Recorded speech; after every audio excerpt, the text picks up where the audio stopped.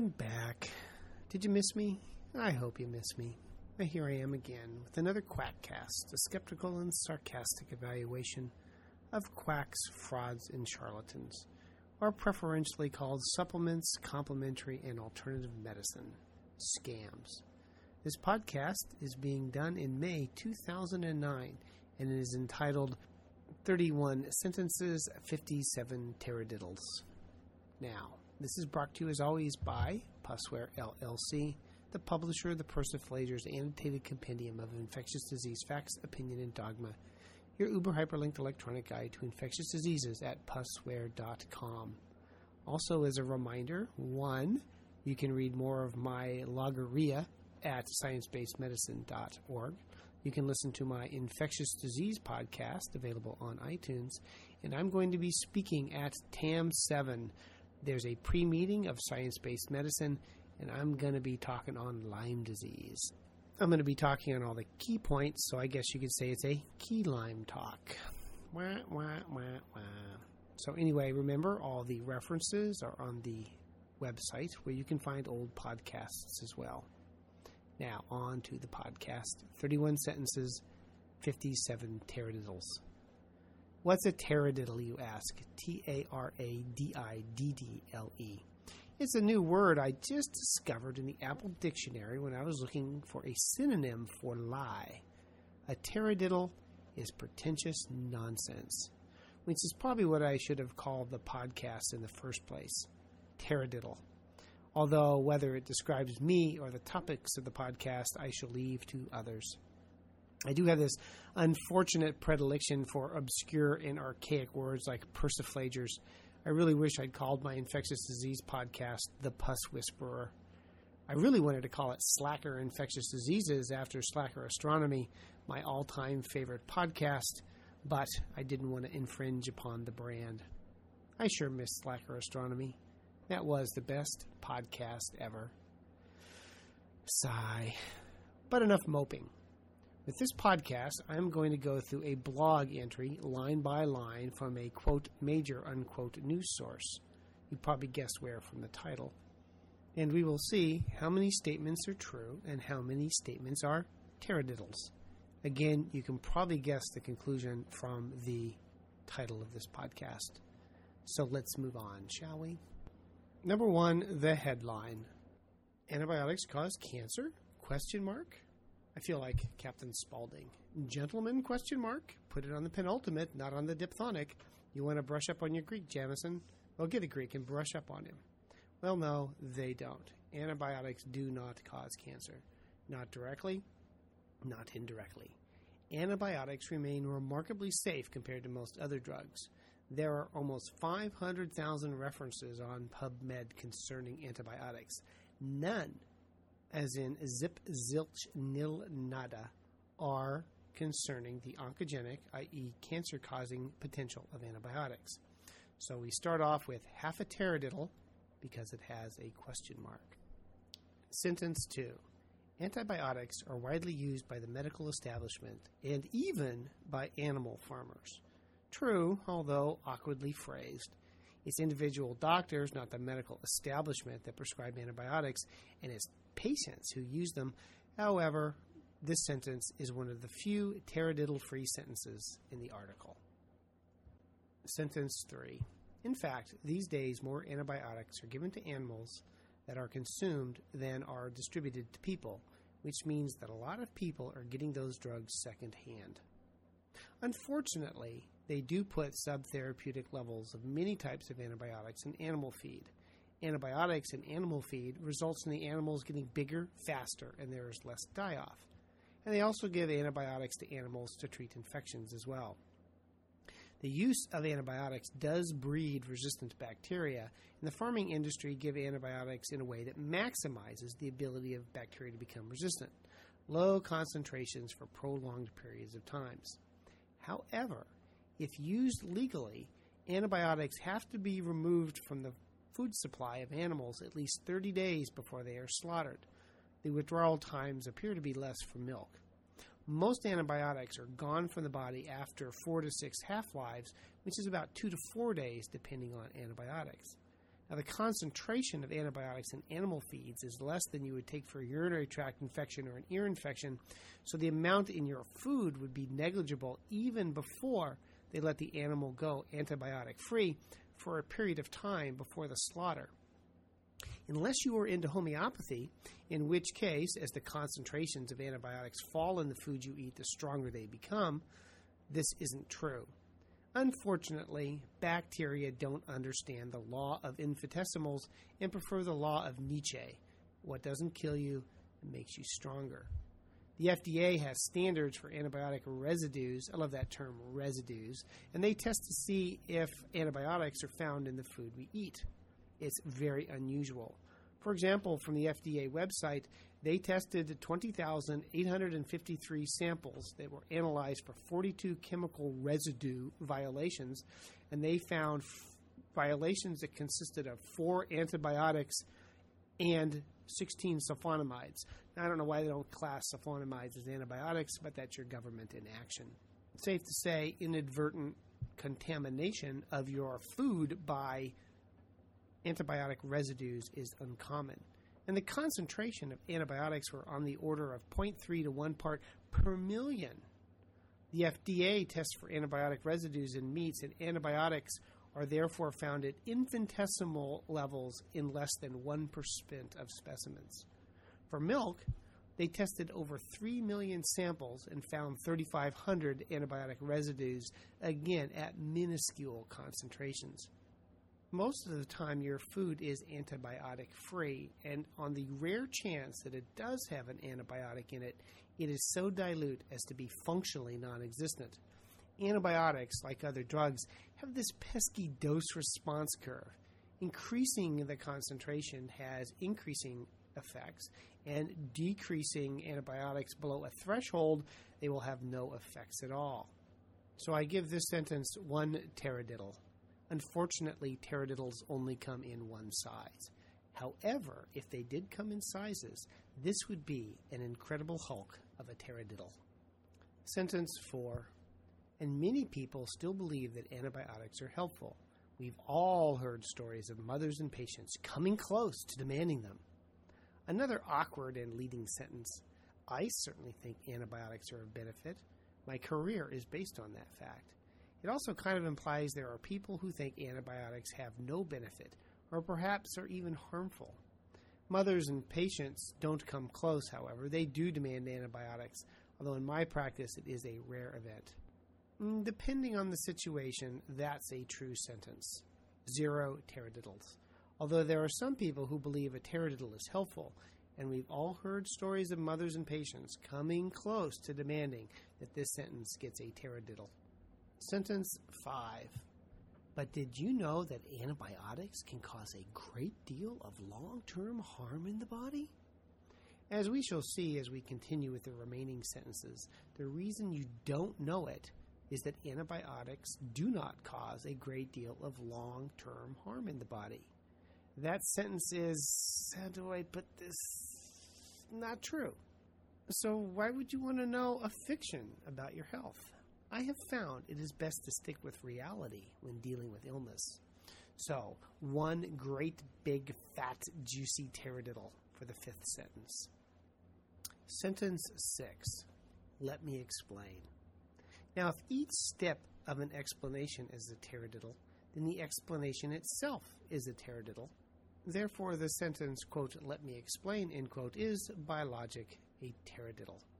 So this rates a deductive, or would that be an inductive, taradiddle, and perhaps, by extension, 30 more. 1 for each taradiddlius. Am I a Ned Flanders here, or what?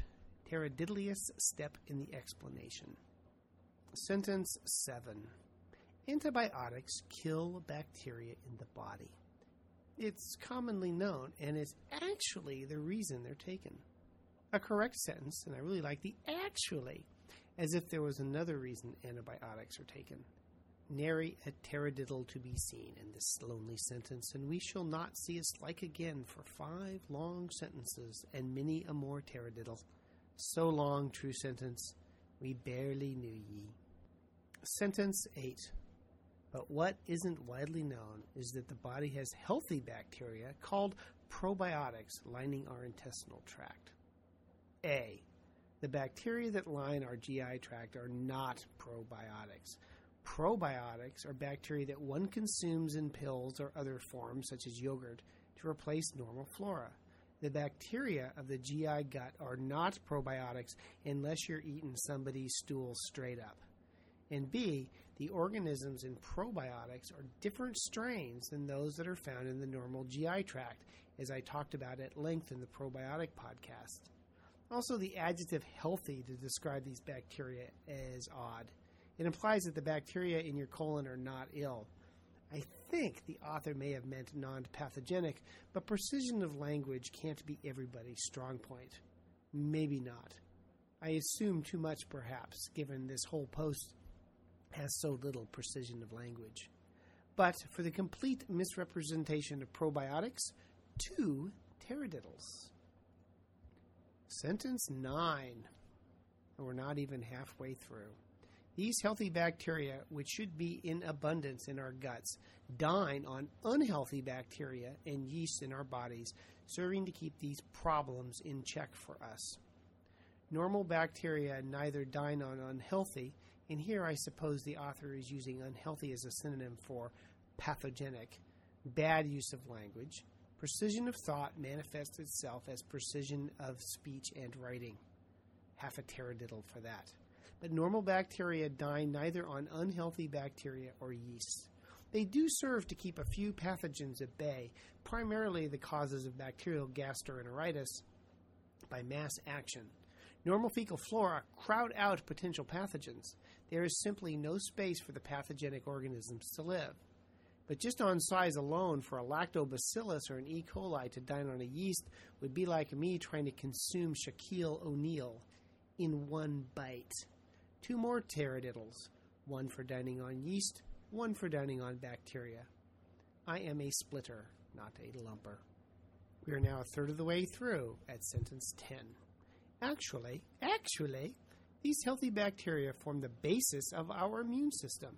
Or they did until we took antibiotics, because antibiotics regularly kill our healthy bacteria. These bacteria have nothing to do with the basis of our immune system, which consists of antibodies and complements and white cells and a host of different T cells and the Toll system and on and on and on. Actually, to use the author's favorite word, the immune system spends not an insignificant amount of time keeping these, quote, healthy, said in air quotes, bacteria at bay. Wipe out the immune system, perforate a colon, and those healthy bacteria turn on you, becoming unhealthy, invading, and can kill you lickety-split, as anyone who takes care of cancer patients is aware. I spend a large part of my time killing invasive, healthy bacteria, and probably more than I do killing unhealthy ones, to use the odd adjectives of the author. The use of antibiotics has almost no effect on the immune system, with the exception maybe of some macrolides. But using antibiotics does not lead to an alteration in the immune system by killing off bacteria. You do get overgrowth syndromes with antibiotics. If you kill off normal flora with antibiotics, what isn't killed has free space to grow. That's how yeast infections occur with antibiotics. The immune system is not affected. If you cut down all the trees, the blackberries, plants, not the phone, grow. The dirt remains the same.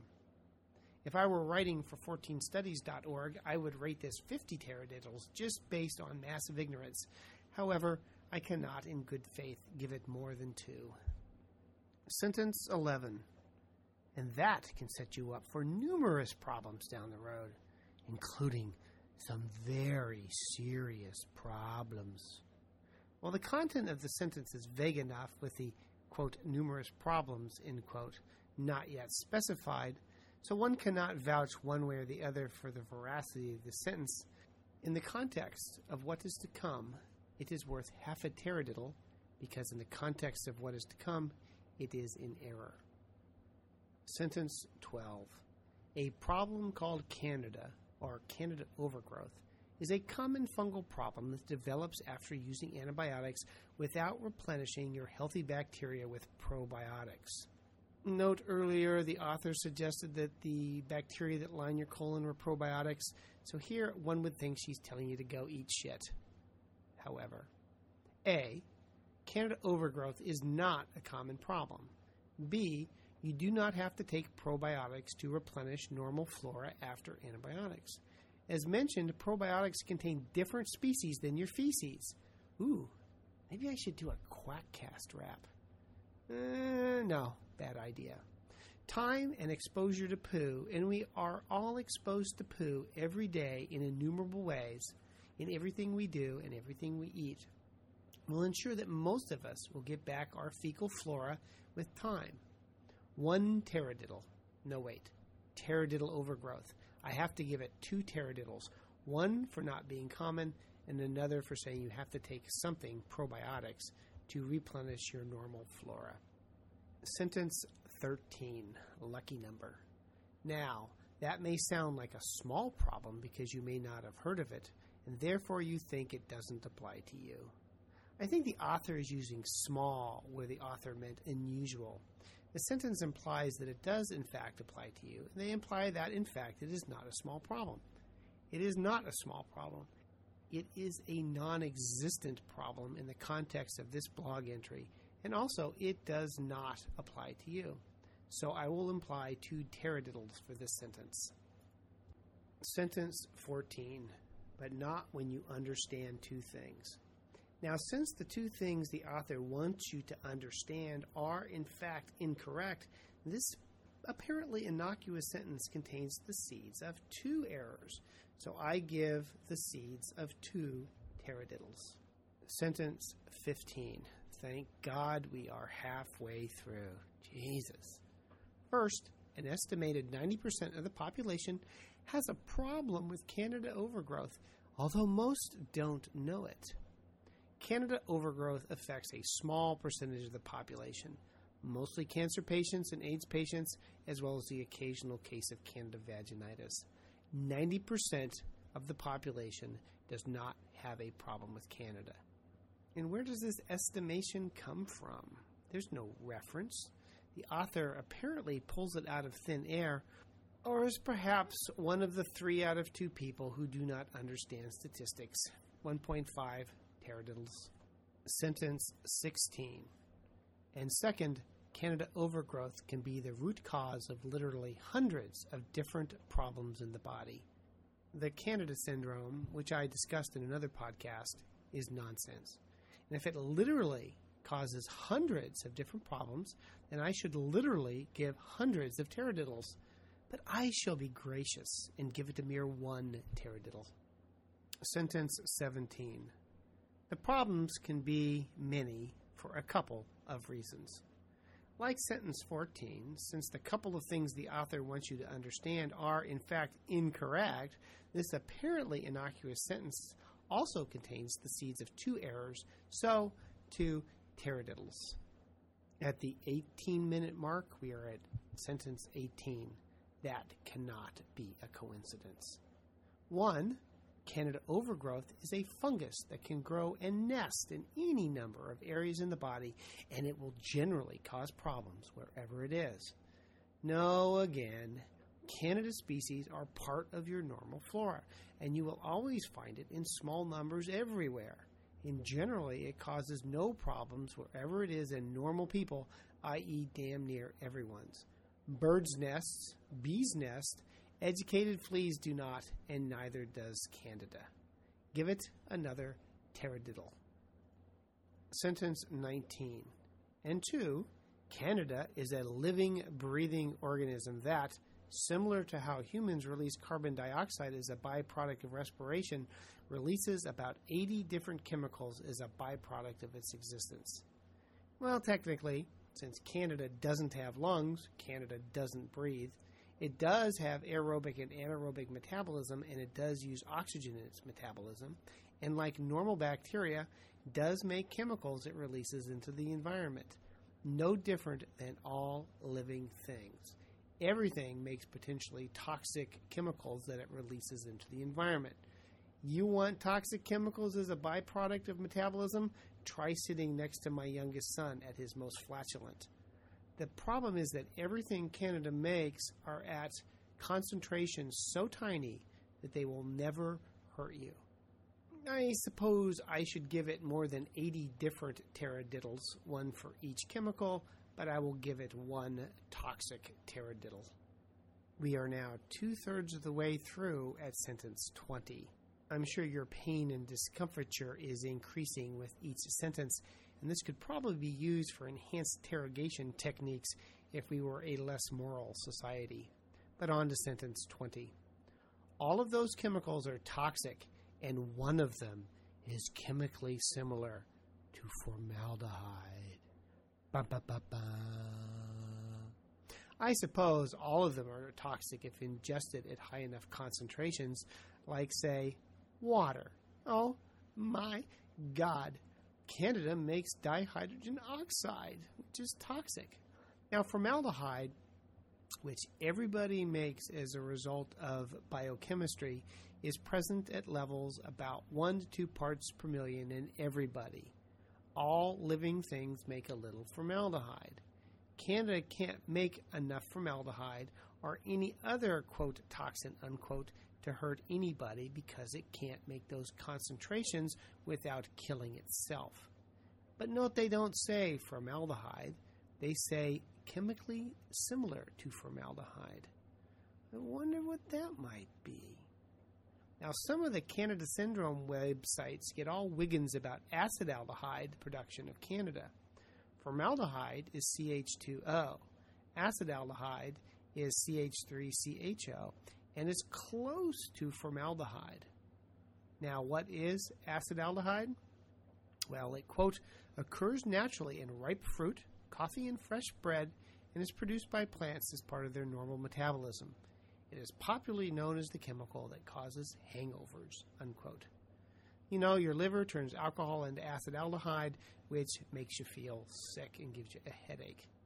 It takes a lot of acetaldehyde to kill you. The LD50, the amount it takes to kill 50 rats, is 661 milligrams per kilogram of rat. Now, my personal favorite yeast toxin is ethanol, specifically beer.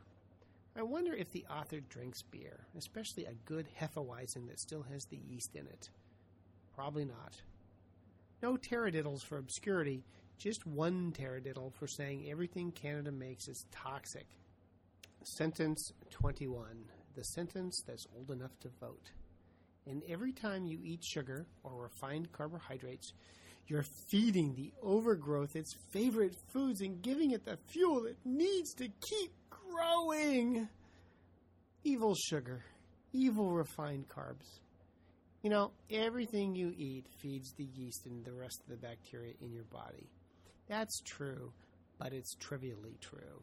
There is zero data to suggest that eating sugar or refined carbs leads to increased yeast growth and then an increase in toxins. But again, it sounds so ominous. But I can't help but give it a Twinkie-covered taradiddle. Sentence 22. The symptoms of Candida overgrowth can vary widely from person to person, but all give you a short list. There is no Candida overgrowth symptom, and it causes no symptoms, so this list should be shorter than the one taradiddle it deserves.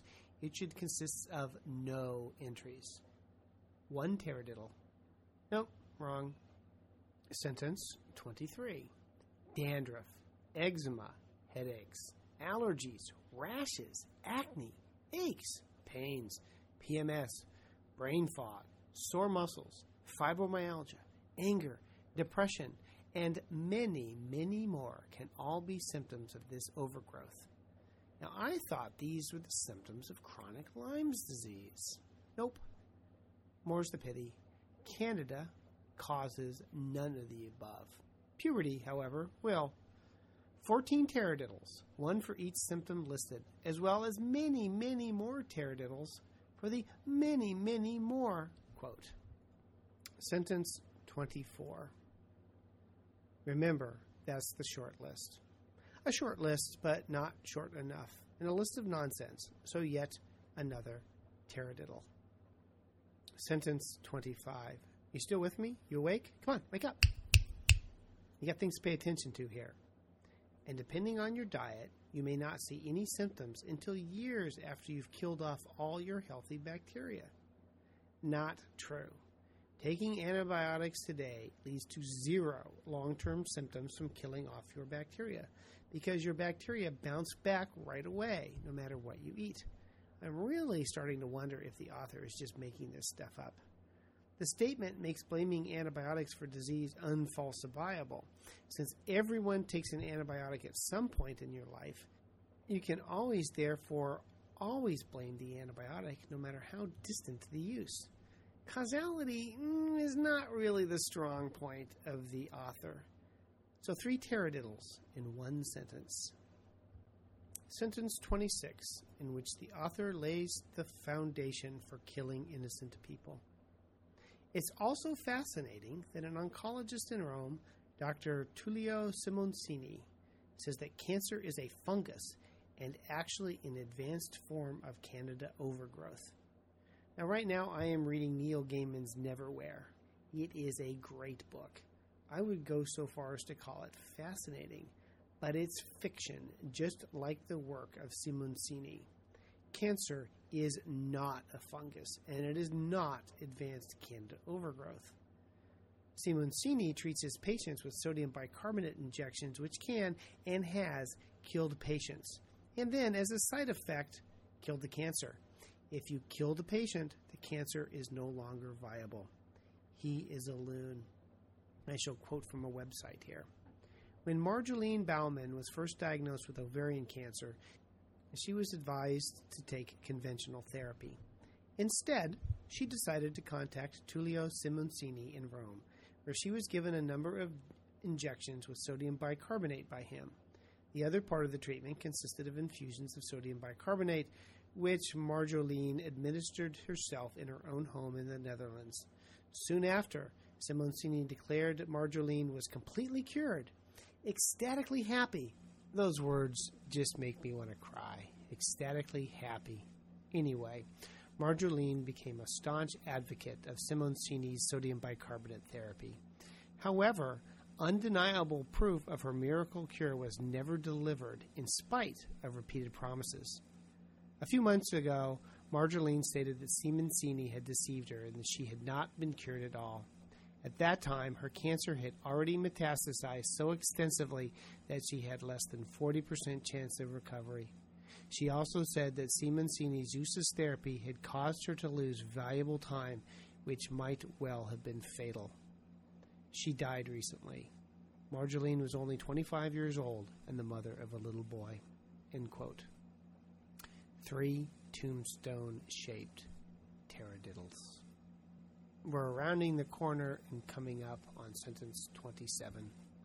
You can read more in his book, Cancer is a Fungus, in which he scientifically explains that the cause of cancer, quote, is always and only Candida, end quote. Given the author's peculiar use of language, I would presume that the term scientifically is used in a way not understood by people who do, well, science, and in fact refers to some other methodology like not science. It's like reading Orwell's 1984, and here I paraphrase, quote, in HuffPo at the present, science, in the old sense, has almost ceased to exist. In Wu, there is no word for science. The empirical method of thought on which all the scientific achievements of the past were founded is opposed to the most fundamental principles of Wu. George Orwell, 1984, Book 1, Chapter 9. Even the most cursory evaluation of Simoncini would suggest that he does not know a burro from a burrow, i.e. an ass from a hole in the ground. It would not recognize a cancer or a Candida if it walked up and bit him on the diddle. This particular form of lunacy may warrant its own podcast someday. Simoncini explains nothing from science. Candida is never and only never Candida. 3 scientifically explained taradiddles. Sentence 28. Because Dr. Simoncini is having a great deal of success eliminating cancer in the body very quickly, I believe he's one to listen to. I shall repeat from the quote above. Quote, however, undeniable proof of her miracle cure was never delivered in spite of repeated promises, end quote. Not by her, not by anybody, not ever. Dead men tell no tales. A long, mournful wail of despair for the needlessly killed taradiddle. Sentence 29. In any case, if you take antibiotics, it's incredibly important to replenish your healthy bacteria liberally afterwards, while keeping sugar and refined carbohydrates to a bare minimum until these bacteria are replaced. Again, probiotics and foods do not contain normal fecal flora, not even close. There are 1,000 strains of bacteria in your gut, most of which cannot be grown, and most of which you do not want in your food. And there is no data that your diet will alter fecal flora or decrease candida after a course of antibiotics to alter the development of cancer. This is nonsense. 2 supplemented taradiddles. Sentence 30.